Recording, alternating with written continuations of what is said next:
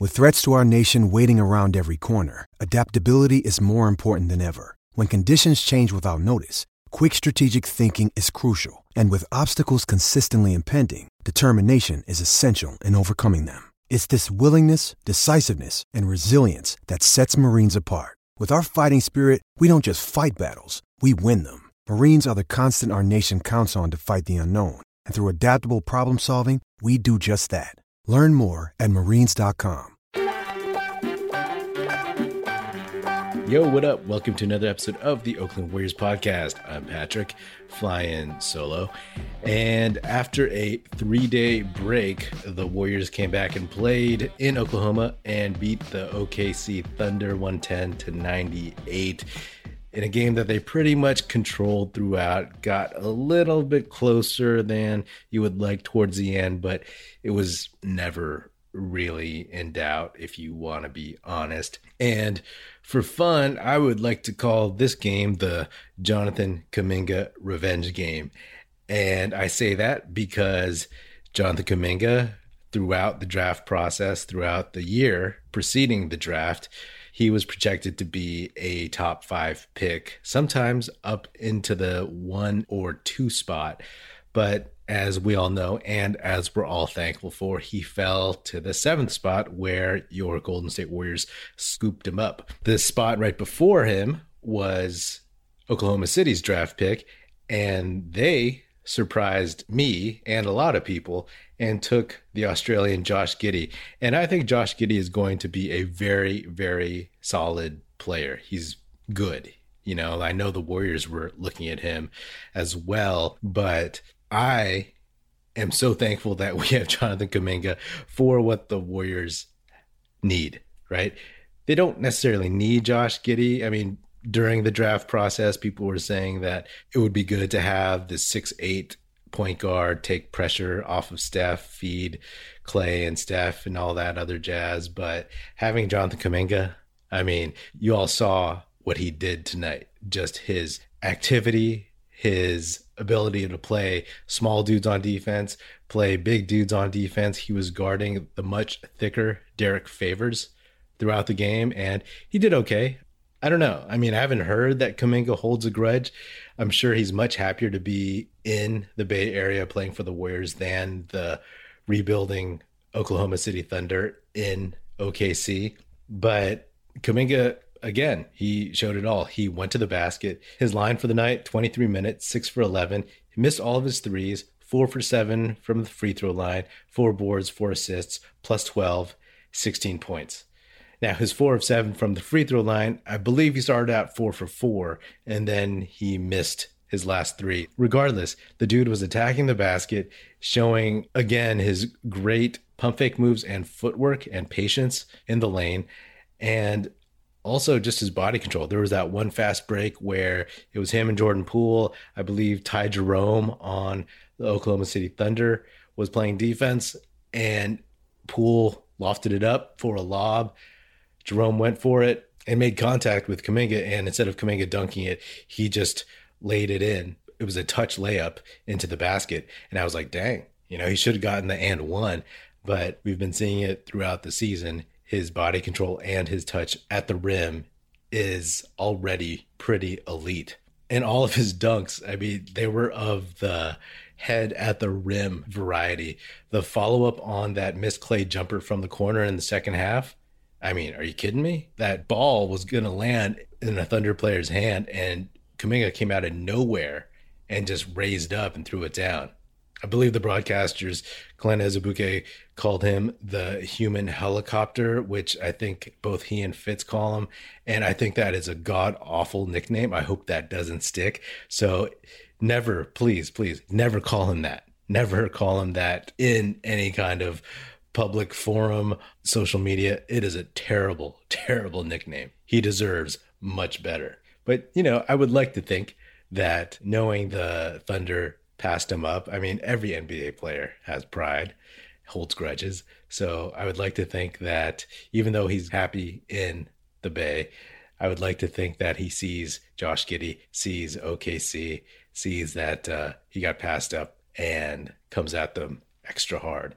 Kuminga, again, he showed his ability to screen for other guys, get them open shots. He put a screen on Jordan Poole's man in the first half, and Poole went straight in for a one-handed dunk off 1 foot. And I was like, that is nice. Kuminga had just passed him the ball, and Poole was there, and he just ran up and gave him a screen, and done. I said in the last episode a few days ago that Kuminga's game overall is expanding on both ends of the court, and you just love to see that potential, like the instincts, the skill to do the dirty work, as well as have the highlights. He took a charge. I believe, on Lou Dort, and that dude is a tank.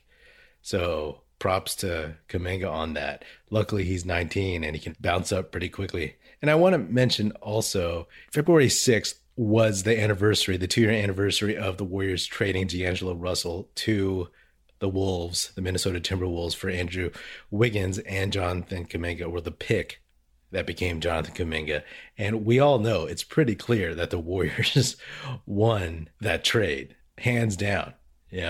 I ain't got no hate for the T-Wolves. You know what I'm saying? Like, after a couple years of having that Kuminga pick tied to them and rooting for them to lose, I wanted to see Karl-Anthony Towns, after all he'd been through during the pandemic thus far, I wanted to see him do well. I like Anthony Edwards, so it's all good. But to hear some Wolves fans say that they won that trade is kind of absurd. I mean, it's delusional to me. I get it. Hey, Wiggins didn't work out for them. He was a painful reminder of a lot of the Minnesota Timberwolves failures over the years. They're bashing Wiggins being an all-star, saying it's all the K-pop votes or whatever. But hey, you take away those K-pop votes and what? Draymond Green is voted the starter. So how about that? And the Wolves fans talk about how D'Angelo Russell should be an all-star, or he's like the perfect fit for Karl-Anthony Towns. But like, again, bottom line is that's fine. That's all good. Great. We have an all-star starter, and they have a guy who at one point in the weaker Eastern Conference was an all-star replacement. Congratulations. Fan-freaking-tastic. You know what I'm saying? But none of that really matters because Jonathan Kuminga is going to be the best player from that trade. Done. Doesn't even make a difference. I'm willing to say, yes, the Warriors won this trade, but good on the Wolves for figuring out how to become a better team, But please don't spout off and say the Wolves won this trade in terms of having D'Angelo Russell versus Andrew Wiggins and Jonathan Kuminga. That is really, really absurd. Getting back to the game, Klay Thompson, again, he just looks good out there, and seeing him play the way he does, play freely, it's beautiful to see him just get to his spots, whether it's a three or whether it's getting to the elbow and shooting a fadeaway jumper. I mean, you can see how smart he is in terms of the game at this point. I mean, he's had 2.5 years to think the game a lot, you know what I mean? But it's great to see him out there. And like I've said in recent episodes, you're seeing him take so much pressure off of Steph the way only Klay Thompson can. When the Thunder were threatening and when they got it to within 6 points or 8 points or something, Steph had Giddy on him on a switch, and he just kicked it out to Klay. His man was sagging off of him. Klay, as he's prone to do in Oklahoma City, drained a three, a backbreaker, a dagger. That's huge. Other teams are going to have to acknowledge that. They can't double Steph all the time, especially now that Klay played 29 minutes. He's upping his minute total, Klay was 6 for 15, 3 for 8, 6 for 6 from the line. I believe he still hasn't missed a free throw since he's come back. He had 21 points to lead the team. Steph played 37 minutes, which is a lot, and he had to play more because OKC came back a little bit. He shot 6 for 12, 4 for 10 from 3, 2 for 2 from the line, 9 boards, 10 assists, 18 points. So he didn't have to jack up a ton of shots for the Warriors to win. He facilitated, he found open dudes, and that is going to make these remaining 28 or whatever games left so much easier. I mean, you love to see it, right? And then in the final minute, Steph had the ball, pretty much wide open for a deep three, and he was about to shoot it, but Klay was the one that told him, he saw his hand motion, told him to hold up, run some more clock. And then they did. And then Steph eventually shot it and hit the three. That's what Klay does. You know, he is like a security blanket for pretty much everybody that's affiliated with or is a fan of the Warriors. I mean, he's a security blanket for me when I see him out there, because you just know what he brings. I'm sure to the most other extreme, from me being a fan to Steph on the court, he's a security blanket for him too. Just having this other guy that he has been through so many battles with that he can depend on. And as Klay's minute total gets increased, then even more so. The Warriors have a very, very exciting group of young guys and old guys. You know, the mix is nice, right? Like, it's such a change of pace. You all of a sudden have Klay hitting from deep, then you have Moody hitting from deep, and then you have Jordan Poole hitting from deep and going to the basket, let alone Steph. And then you have Kuminga beating people up on the inside, going for lobs, cutting back doors, slipping screens. They're definitely starting to click. And right now, I mean, again, OKC is not a good team. They're a bunch of young dudes. They have some good players.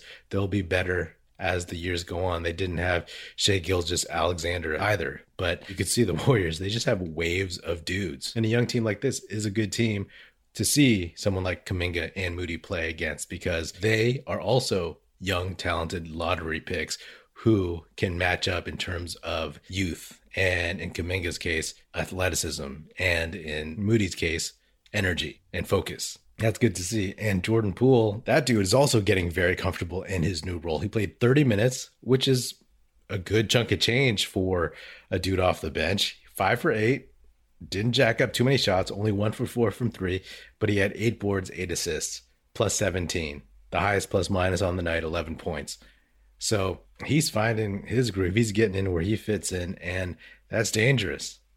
That's dangerous. He didn't get to the free throw line in this one, but he had at least 3 very, very solid drives to the basket where he got the layup. You know, OKC just didn't really guard him very well or punish him or anyone else really at the basket. They don't really have anyone like that.